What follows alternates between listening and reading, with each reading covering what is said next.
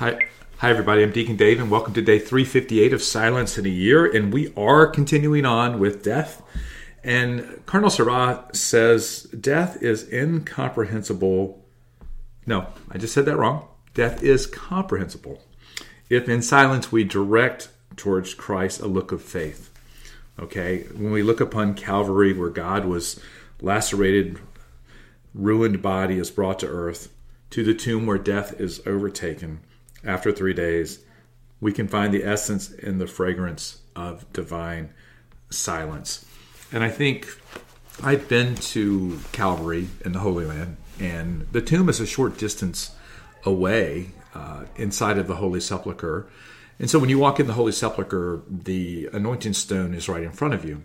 And then you have to walk up and around some steps which are very steep and narrow and not the same size and not level. And you go up and around and you come up into Calvary, and you can actually reach your hand down to where the cross would have been that Jesus was crucified on.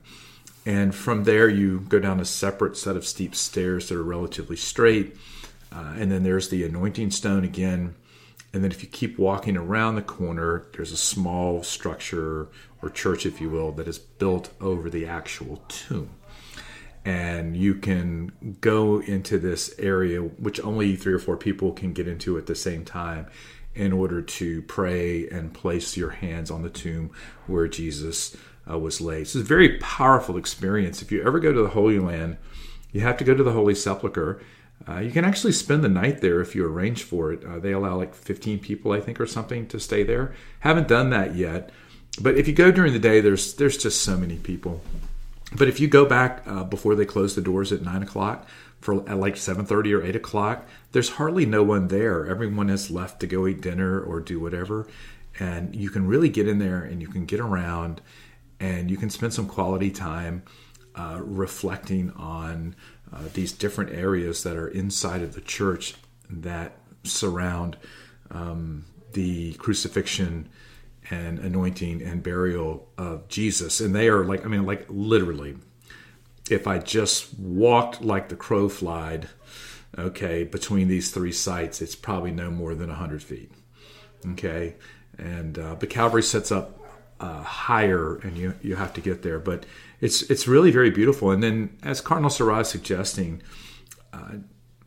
death becomes more comprehensible, especially in silence, especially when you're there in those places where Jesus actually died.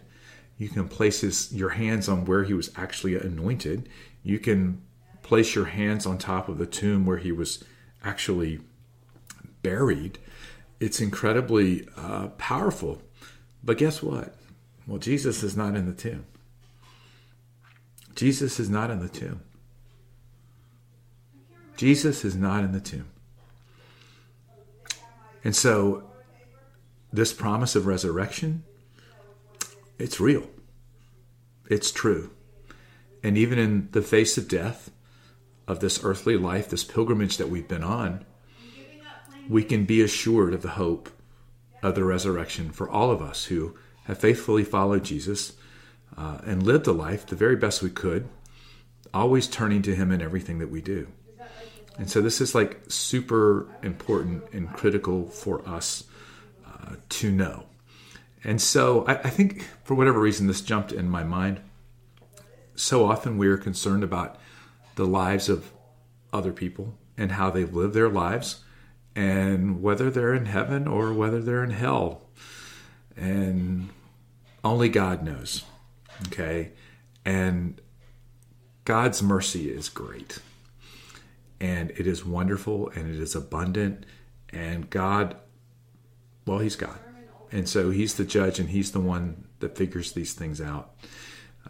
I think what's important for all of us is to live our lives the very best we can according to the will of God in everything that we do, seeking him, not allowing the noise of the world and the distractions of the world and the insidious nature of the world to draw us into a place where we're only comfortable in that sort of arena and we're not comfortable in silence. And I think this is exactly what Cardinal Sarah is talking about. We need to spend more time in silence so that we can allow God to saturate our souls, our lives, so that no matter what's going on, we always turn to Him. And may Almighty God bless you in the name of the Father, and of the Son, and of the Holy Spirit. Amen. See you.